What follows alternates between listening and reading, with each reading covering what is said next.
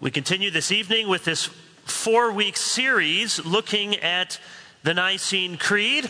So if you have this copy, this pamphlet, you can open that, or page 846 in the Trinity hymnal. And we come to the largest, to the middle section of the Creed this evening. The Nicene Creed is best known for its affirmation that Jesus Christ, the only begotten Son of God, is of one substance with the Father. You see that at the beginning of the second section. Notice again this Trinitarian structure. We believe in one God, the Father Almighty. And then the second section, and in one Lord Jesus Christ, the only begotten Son of God. And then the third, and we believe in the Holy Spirit. So most famously, and perhaps in some ways most importantly, or at least what was most controversial at the Council of Nicaea in 325, was this affirmation that the Son is of one substance. And we saw that several weeks ago. That critical Greek term, homoousia, of the same being or essence, or the same God stuff, Godness, the Son with the Father. At the heart of the Creed is this confession related to the person of Christ. But the longest section, you'll notice, is actually related to the work of Christ. Christology has to do with the doctrine of Christ, and you can look at it in those two parts. The person of Christ, how do we explain who he is? And then the work of Christ. What did he do? What was his life? What did he accomplish? The transition to this new section occurs there in the middle with the words, who for us and for our salvation. You see that after the semicolon, by whom all things were made. And then that phrase, who for us and for our salvation. Be very easy to overlook that part of the Nicene Creed. We don't usually spend a lot of time on subordinate clauses, but in this case, that phrase, that clause, is what makes the Nicene Creed tick. If I can press the analogy just a bit, if one substance with the Father is the heart of the Creed, then this statement, who for us and for our salvation, is the beating of that heart. In other words, the reason why it is so vitally important that we understand the person of Christ is not so we can give Ligon or professors something to do in a seminary, or so we can just have complicated math problems, that the Trinity, 1 + 1 + 1 = 1, or the two natures of Christ, yet one person. But because everything about the person of Christ is necessary for this clause to be true. Who for us and for our salvation. Only a Savior who is true God of God can save us from our God-defying sins. It takes one who's not a creature of God or not simply like God, but is God. We need a God not only who is true God of true God, but a God who comes all the way down to us. We need, as Job said, one who will lay a hand on us both, who for us and for our salvation. The work of Christ here in the Creed is described by laying out what theologians call the two states of Christ. Not states like North Carolina and South Carolina, but states really have to do with his condition under the law. Or you could just put it more colloquially, two aspects of Christ's ministry. And those two states are called the state of humiliation and the state of exaltation. You can think, there's too many of you to ask you to raise your hands, but think in your head, can you think of a passage where this is most clearly laid out next to each other? Humiliation, then exaltation. Well, that is the logic of Philippians chapter 2, verses 5 through 11, verses 5 through 8, talk about Christ coming down, his condescension, taking the form of a servant, being willing to give himself even unto death. And then, verses 9 through 11, he is then lifted up, that the name of Jesus, every knee should bow and tongue should confess that he is Lord to the glory of God the Father. There in Philippians 2, his state of humiliation, his state of exaltation. Well, let's look a little bit more at each of those terms. Humiliation is the state in which Christ laid aside his divine majesty. It's not that it was absent, but we might think of it as it was hidden for a time. Just again, all analogies in these mysteries are imperfect, but just as perhaps Superman's identity is hidden under Clark Kent, it's hidden for a time. He took the form of a servant. He submitted himself to the demands of the law and the curse of the law. Usually there are, said, 5 stages in this humiliation. You know them probably without realizing it because they're given in the Apostles' Creed. His incarnation, his suffering, his death, his burial, and his descent into hell.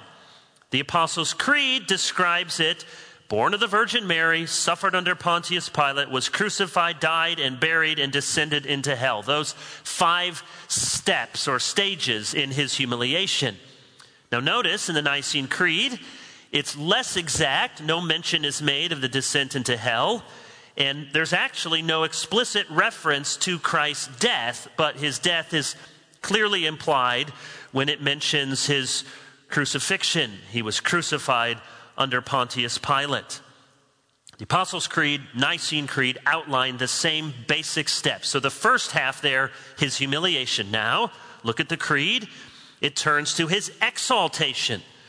So this is where Christ passed from the penalty of the law, and he came to possess all the blessings that belong to him by virtue of his covenant obedience. And then he was crowned with glory and honor.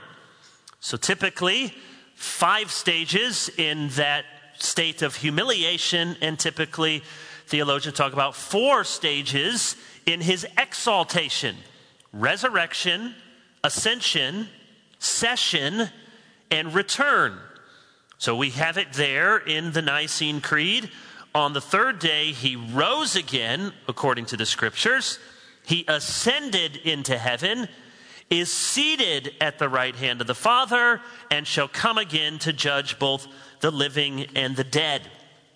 Rather than meditating on each of those steps, let me just make a few summary statements about this aspect of the creed. 1, notice that the work of Christ, as we have just laid out, consists in both humiliation and exaltation, and both are essential to our salvation.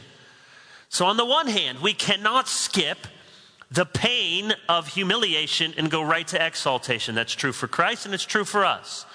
So all of this teaches us not only about the work of Christ, but about our own lives. Wouldn't it be nice if we could just skip right to the crowning with glory and honor, right to the heavenly reward? But that's not the way it worked for Christ, and that's not the way it works for us in Christian obedience.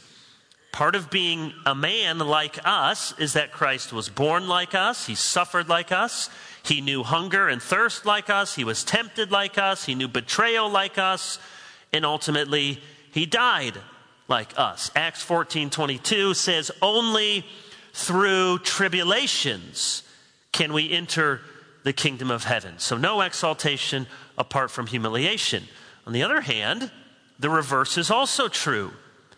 Humiliation leads to exaltation. It's easy for Christians to think that the work of Christ ended with his death on the cross. And in a way, that is the climax, in a way, because Paul can give as a shorthand for his whole ministry that he preached Christ and him crucified. That can be a shorthand for the gospel. But I hope we realize the crucifixion is only good news because Christ did not stay dead. See, there is nothing redemptive in suffering itself. I remember one time hearing at a Good Friday service. It was quite a bad sermon. It was at a different church. It wasn't my church. I was glad. But the minister said that Good Friday teaches us about the sacredness of suffering. And the point of his whole message was suffering is that holy place and where God meets us. Well, yeah, there's something to that for the Christian. But suffering by itself, it's not just if you have suffering in the world. You know who suffers? Not just Christians, non-Christians. We don't worship Jesus because we feel sorry for him. No, he suffered in humiliation and then entered into this state of exaltation. While it's impossible for us to pay too much attention to the resurrection as one aspect of that, we can't emphasize the resurrection too much. It is possible to pay too little attention to the other three stages. Because I bet if I were to ask you, what represents Christ's exaltation? You might get the answer resurrection. And you might think, yes, cross, resurrection, cross, empty tomb.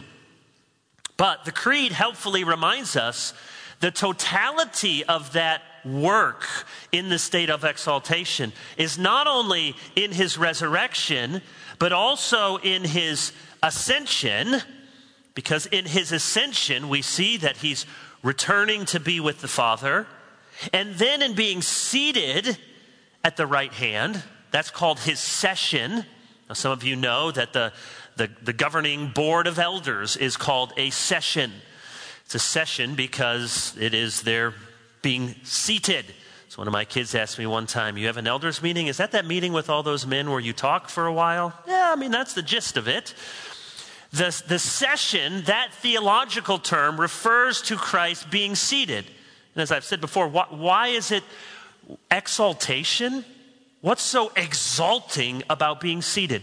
Well, husbands, ask your wife sometime, after she's put all the kids to bed, and men, you should help her put the kids to bed, and she had to do the dishes, and we should help, did all of the work. Ask how exalting it feels if she can sit down. Because the session indicates the work has been accomplished, and now there is reward, which usually means, I don't know, Joanna Gaines or something, or bedtime. The session, and then his coming again in authority to execute judgment upon his return. So, suffering is not the whole story. Christ suffered as one of us that he might suffer for us. He was cast low that he might be lifted up. So that's one summary point here. Second, notice the language related to the incarnation has changed from the Creed of Nicaea to the Nicene Creed. Again, if you have this little pamphlet, you can see in the middle we have printed the Creed of Nicaea. Remember, 325 is the council, and they adopt this creed. But what we know as the Nicene Creed is refined and added to, and in some ways is theologically the same, yes, but a new document at the Council of Constantinople in 381. So if you turn to the middle, you see the Creed of Nicaea has it a little bit different. As it says, he became incarnate, became man, suffered and rose again on the third day. But when we come to the Nicene Creed, it says he came down from heaven, was incarnate by the Holy Spirit, by the Virgin Mary, and made man. So it's a little bit more involved. Why? Well, scholars aren't sure if it's responding to a particular theological problem. It may be that this was just the familiar language by the time of 381. But many, initially after the Council of Constantinople, argue that this new language had been inserted in response to a new heresy called Apollinarianism. All right, so you got your heresy scorecard from previous weeks, Arianism in particular. Well, here's a new one. Apollinaris. He was a bishop in Syria, and he was a friend of Athanasius. So when you think Athanasius, again, you need your card. Athanasius, good guy. Arius, bad guy. He was a friend of Athanasius. So this Apollinaris must be a good guy. Well, he meant to be. He was adamantly opposed to Arianism. He was determined to defend the full deity of Christ. But, as sometimes happens in these debates, you're so intent on wanting to protect one truth that you overcompensate and neglect another truth. So in simplest terms, the problem with the theology of Apollinaris is that he denied that Christ had a human mind, sometimes called a rational soul in philosophical terms. So he fully acknowledged homoousia, of the same essence with the Father. So it wasn't on the divine side, but rather on the human side that Apollinaris made a mistake.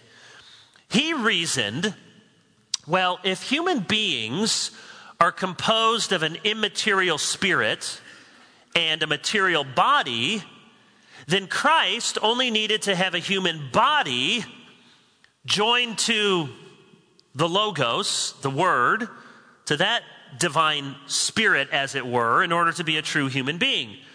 And so Apollinaris thought that he could protect the fullness of Christ's deity and avoid all sorts of other theological complications if we understood that Christ, he had a human nature. Yes, he had a human body, but he didn't have a human mind. Because once you say Christ had a human mind, then you have, well, how does that work? What sort of will does he have? And does he have human will and a divine will? And how do you understand what Christ is thinking or feeling or knowing if he has a human mind? But he did have a human mind. Apollinaris may have had good intentions, but his theology was condemned as heretical. At the Council of Chalcedon in 451, his views were put out of bounds. And there at Chalcedon, at least then, 70 years later, theologians were saying, the Nicene Creed in 381 was meant to counteract some of his views. How so? Well, in affirming that Christ was incarnate by the Holy Spirit by the Virgin Mary, one theologian named Diogenes, for example, believed that the Nicene Creed meant to oppose any notion that Jesus only appeared to be a man. It's a constellation of false teachings called docetism, which is a Greek word meaning to appear or to seem. So you can understand people are saying, yes, Jesus, fully God. But then sometimes they made the mistake, well, maybe he wasn't quite fully man. He maybe didn't have a human mind, or maybe he appeared to be human.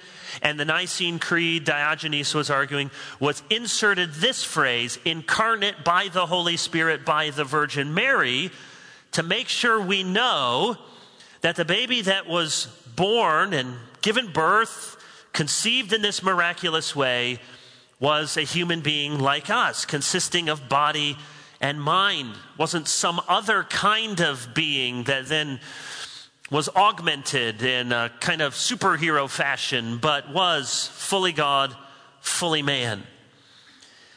So there's a crucial point here for Orthodox Christology and soteriology. And it comes back to this famous phrase by a theologian named Gregory of Nazianzus, who said, it's various translated, but it said, the unassumed is the unhealed. Or whatever Christ did not assume, he could not heal. That's one of the famous formulas from this church father, Gregory of Nazianzus. So what does that mean? Well, it means whatever Christ came to save and to save to the uttermost, he must have assumed. So if he wants to heal our bodies, he needs to have a human body. And if you say he just has a human body and he doesn't have a human mind, then he can't fully heal all of the effects of sin in the human mind. That's the point. The unassumed is the unhealed. What Gregory meant is that Christ can only save what Christ was. So he cannot save human beings if he has a rational soul that is something different than our own minds. The Son who saves must be fully human, with a human body, a human mind, human emotions, and a human capacity for suffering and death. He assumed all of that, who for us and for our salvation came down. Here's a third summary statement. Let's come back to this addition, which we skipped over at the very end of the second paragraph. So look there, to judge both the living and the dead, and you notice there's one other statement, whose kingdom shall have no end. It's easy to skip that. Seems like an unremarkable phrase. It's little more than a direct quotation from Luke 1:33. But in all likelihood, this phrase was added to combat another false teaching. See what happens with these creeds? You write a creed. You remember the first Incredibles movie where he's Mr. Incredible's kind of giving the introduction and he's saying, why can't the world just stay saved? Well, that's sort of what it is with heresy and with false teaching. You can't just go out and defeat the theological bad guys one time and say, there it is, the work is done, because there's new problems. And so, between the Council of Nicaea and the Council of Constantinople, there was a false teaching attributed to a man named Marcellus of Ankara, and he too was a staunch opponent of Arianism, but he had a very strange view of the Trinity. He believed the Son and the Holy Spirit were sent forth from the Father at creation, and at the consummation of all things, the Son and the Spirit would return to the Father, and they would make the Godhead in absolute unity once again. For Marcellus, the Trinity was a kind of temporary arrangement, and the incarnation was not permanent. Again, if we had a theological true or false test, true or false, Jesus Christ, seated at the right hand of God, now in heaven, is fully man. I hope you would say true. The incarnation is perpetual. It's not as if he became man, he did the work of salvation, and then, okay, I take off the human nature, and I'm back to the Son. The miracle of the incarnation will endure for all time. So there's lots of implications of this, and I think what the Nicene Creed is doing here, whose kingdom shall have no end, is trying to remind us that the incarnation continues. Because whose kingdom shall have no end? Well, it's the Lord Jesus Christ, the only begotten Son of the Father, begotten of the Father before all worlds, begotten, not made, of one substance with the Father, the one who for us and for our salvation came down and was made man. That Christ, the incarnate Son of God, his kingdom shall have no end. I often connect this, because Presbyterian pastors do, with Lord of the Rings, because you remember will there ever be a king of Gondor to sit on the throne? Remember, they're all arguing, and the race of men is weak. Will there ever be a man to sit on Gondor's throne? No, the men are spent. The race of men is weak. Never again. There is a man, a God-man, but a man who sits on the throne of the universe, because the incarnation is perpetual. So this Marcellus was wrong. He thought, well, Christ must revert to some kind of purer state of being. No, he continues to live and reign as the God-man, Christ Jesus. That's whose kingdom shall have no end.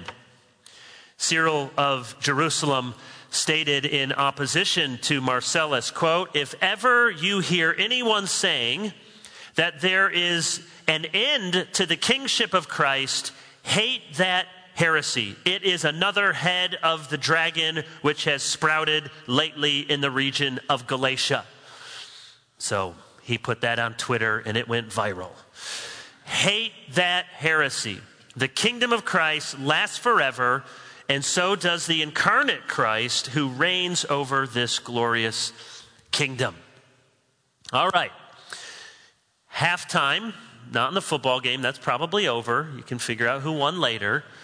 But halfway in this exposition of the Nicene Creed, because we have a section left to go in our 15 minutes remaining, and that is the next paragraph. Not all of it, we have one more week, but notice there, we turn from the Son to the Spirit, and we believe in the Holy Spirit, the Lord and giver of life.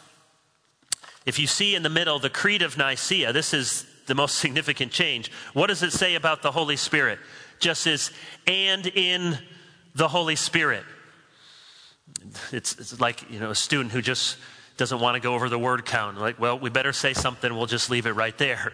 No, I'm sure they wanted to affirm Father, Son, and Holy Spirit, but the main argument was not then about the Holy Spirit. Well, by the time you get from 325 to 381, the council, this new council, says quite a bit more about the Holy Spirit.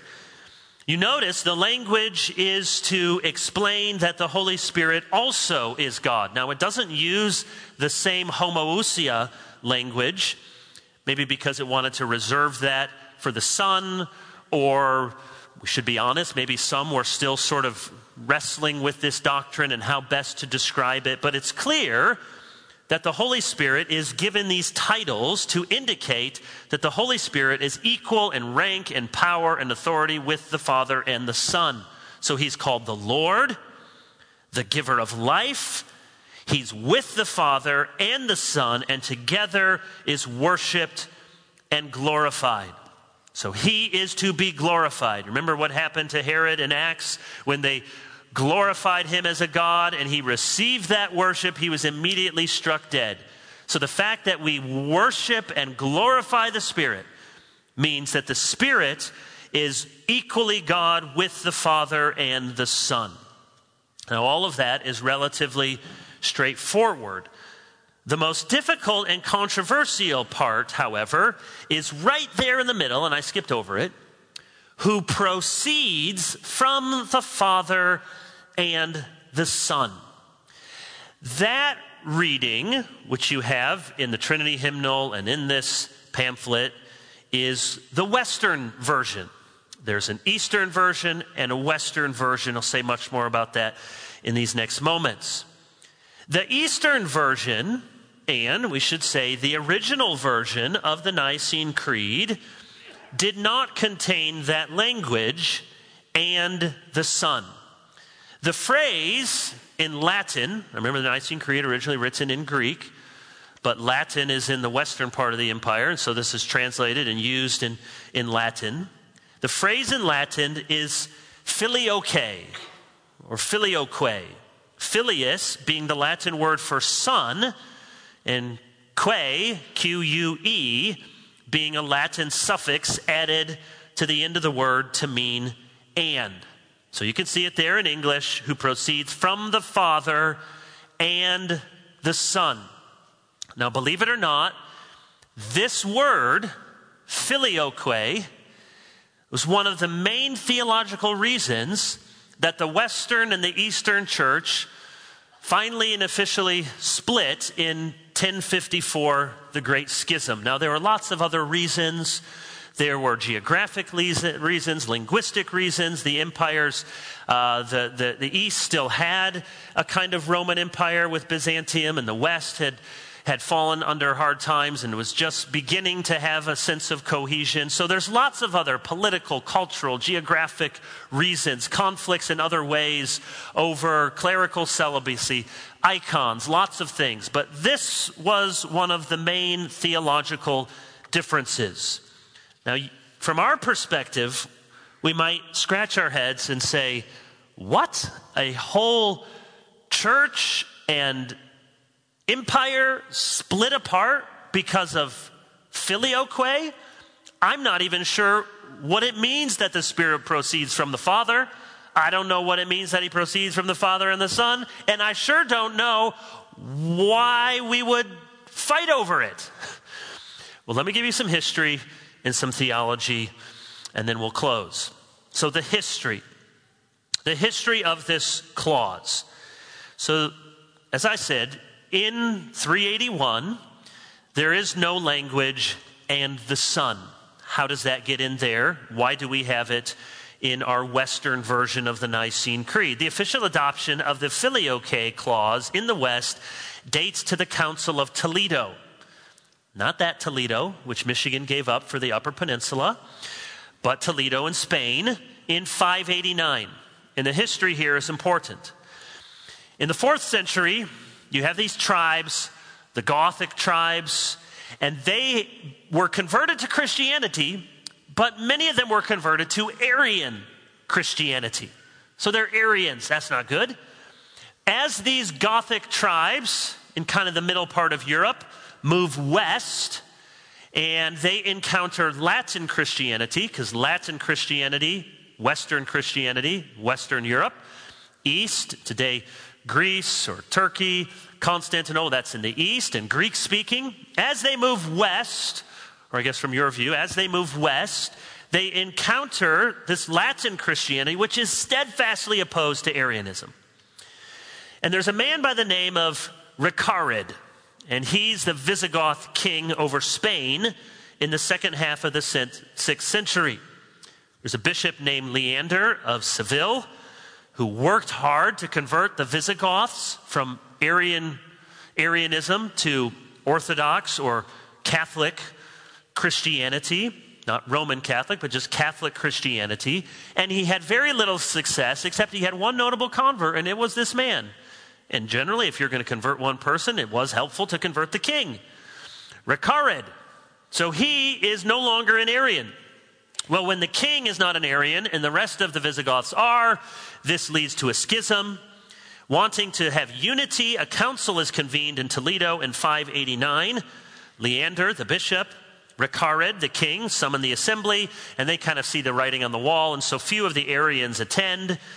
And the Council of Toledo declares in favor of Catholic or Orthodox Christianity and the Nicene Creed.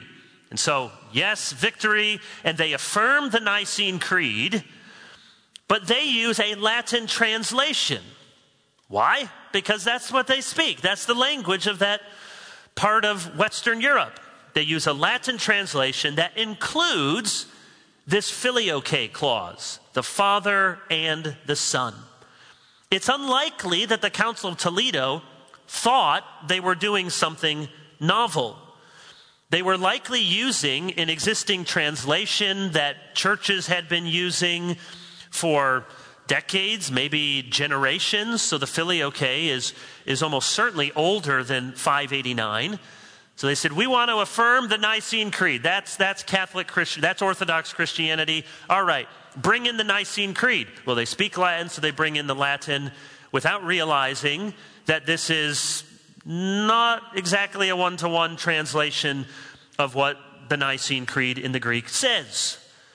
So they affirm this Filioque in the Nicene Creed. And in affirming that, they actually thought they were establishing unity. They meant it to be a coming together. Look, we believe what all the Christians believe, just like the Greek church believes, and we're Catholic. This is the universal faith. They likely thought the Latin translation they were using was a faithful rendering, and this brings us together. But of course, it wasn't. It had a new clause or a new word, the Filioque. Now, this didn't become a big deal right away, but by the 8th century, it became a major doctrinal division between the East and the West. So here's how the Eastern side would view things. The Eastern perspective would say, hey, you people in the West, you can't go changing the Nicene Creed on your own. This was an ecumenical council. This is what the universal church believes. This is the most shared, important confession of the church. And remember, too, in these centuries, the There's more Christians in the East. There's more money in the East. There's bigger churches in the East. The most important bishoprics are in the East. Most of us know much more about the Western half of the equation. But the real power for most of the Middle Ages was much more in the East. So the Greeks are, kind of saying, where do you get off changing the Nicene Creed? Your part of the old Roman Empire isn't even that important. And by the way, this Nicene Creed was written by these bishops under divine inspiration. They almost have a infallibility attached to the Council of Nicaea. So that's the Eastern view. Where do you get off doing this? There's theological we'll come to in a moment. But that's historically. Now, what about the West? Well, in the West, they think, it's true, the Nicene theology is unalterable, but that theology needed to be spelled out in greater detail given the continuing threat of heresy. So from the perspective of the West, they thought we didn't use Filioque to teach a new doctrine, but we wanted to make explicit what should have been understood. And they might have thought to themselves, after all, don't we call the Nicene Creed the creed that actually wasn't written at Nicaea? It was written at Constantinople, but we call it the Nicene Creed because it's the same theology of the Council of Nicaea.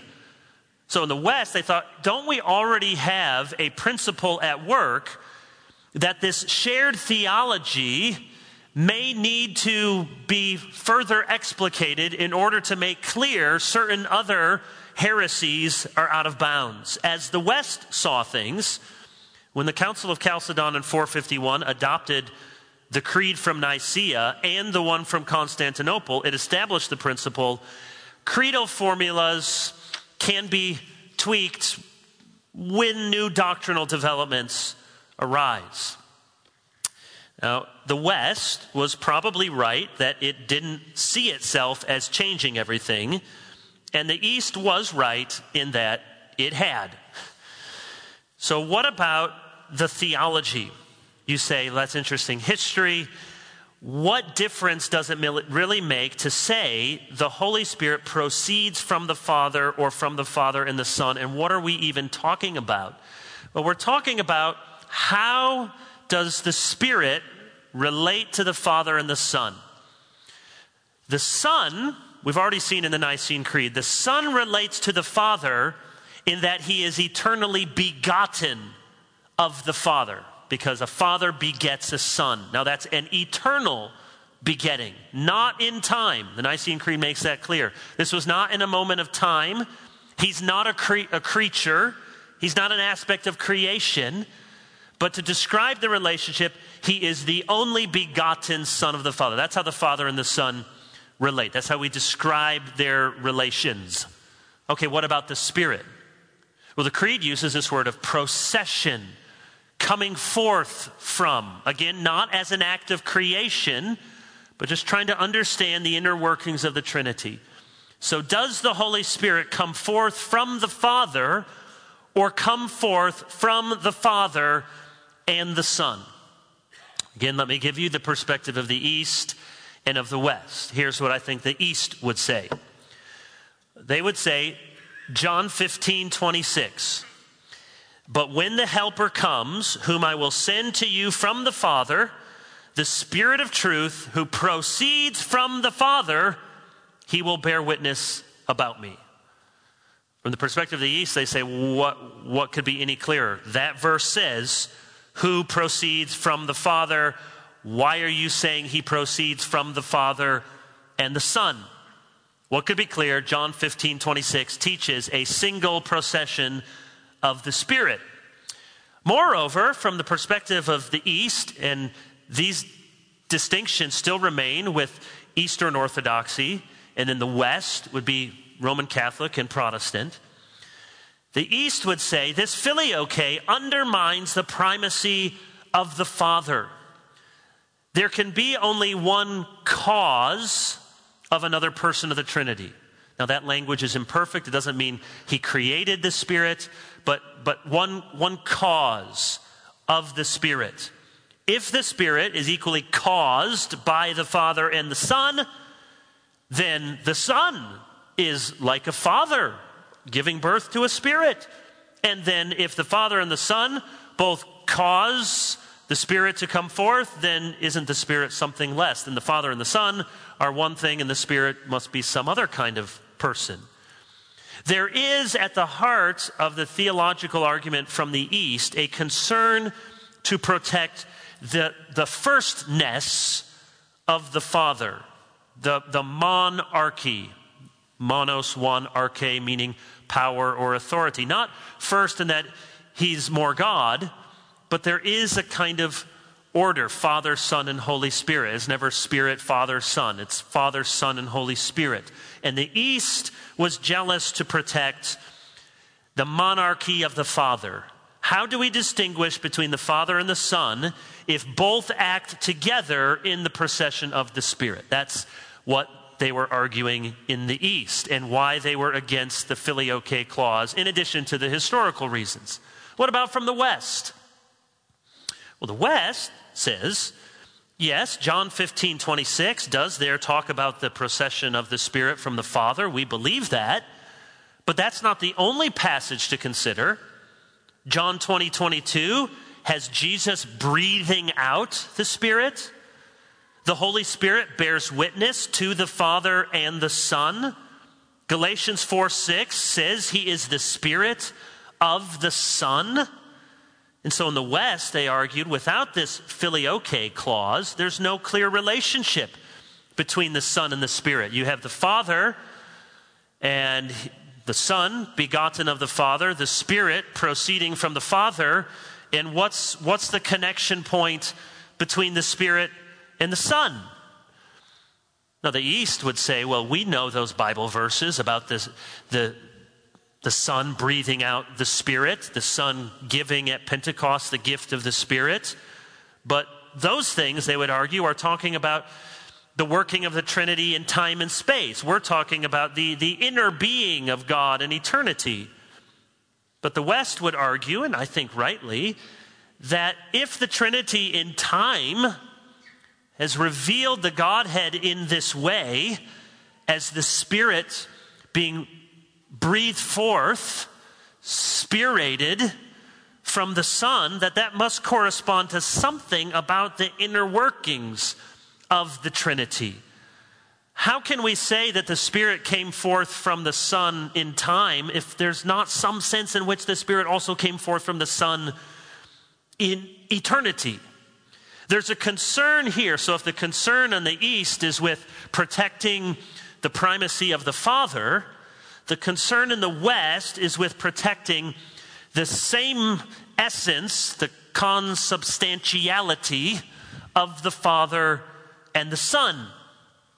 So they were concerned. The reason why they had the Filioque clause there was because they saw it as a great spear in the side of Arianism. It's just one more way in which the Father and the Son, we see, share the same essence, because the Holy Spirit proceeds both from the Father and the Son, so they must be equal. The Son is the image of the Father. The Spirit comes forth as a kind of image of the Son. The Son comes in the name of the Father. The Spirit comes in the name of the Son. And therefore, the Filioque clause shows us how Father, Son, and Holy Spirit are related. Well, you say, you've used up your minutes and you didn't solve this problem. Well, is there any solution to this impasse? We have it here in the Trinity hymnal in the Western version. So we do believe there's good theological reason, though I sympathize with brothers and sisters in the Eastern Church who would say, historically this was added not in the way that would have been best. So here's what the East gets right. They're saying, do not blur the distinction between the Father and the Son. That's right. The West is saying, do not deny the full equality of the Father and the Son. And that is right. Now you say, does this have any real practical outworking? Well, you could argue that it does. In Eastern Orthodoxy, you may find that there is a focal point of piety and worship that lands in a unique way on the Father, which perhaps seems different to those from Western, that is Catholic, Roman Catholic, or Protestant, where the focal point of piety and worship would terminate on the Son, the cross, on the work of the Son. Now, it's not that we would deny anything about the primacy of the Father. They, I hope, would not deny about the central working of the Son. But there may be something downstream all these years later from that Filioque clause that does really manifest itself in a difference in piety and worship. In 1439, the Council of Florence adopted a compromise formula, which many, but not all, have found as a good solution. The Council of Florence said that the double procession there, proceeding from the Father and the Son, should be understood as, quote, from the Father through the Son. So that protects the primacy of the Father without negating the role of the Son. So that council said we should understand the Nicene Creed to be teaching in the Filioque clause, the Spirit proceeds from the Father through the Son. Others have suggested from the Father in the Son. And I do commend that as a good way of understanding it. It was not until 1965 that Pope Paul VI from the West and Patriarch Athenagoras I from the East withdrew mutual anathemas that had been upon each communion since 1054. So it took 900 years for the mutual anathemas relative to the Filioque clause to be removed. Now, the Protestant church doesn't have a pope. Lincoln's the closest we have. So we didn't have any official anathemas to remove from anyone because no one speaks for all of us. That's the challenge, but part of the glory of believing in the perspicuity of Scripture and the liberty of conscience. Gerald Bray argues that there's something to be said for dropping the causal understanding of procession and thinking it more in terms of relations. And then it makes more sense, the double procession. We don't want to say that the Spirit has a relationship to the Father that is qualitatively different than his relationship to the Son. We want to affirm the Father as the monarch, as it were, the one cause of the Son and the Spirit, but at the same time affirm a relation between the Son and the Spirit, so that the Word and the Spirit can never be separated. And this does matter as we think about worship, because the Spirit proceeds from the Father and the Son. The Spirit and the Word can never be separated in our piety, in our devotion, in our worship. So at its best, this doctrine of the double procession, or the Filioque, is meant to integrate the work of Christ and the work of the Spirit, underscoring the critical biblical truth that the Holy Spirit is the Spirit of Christ.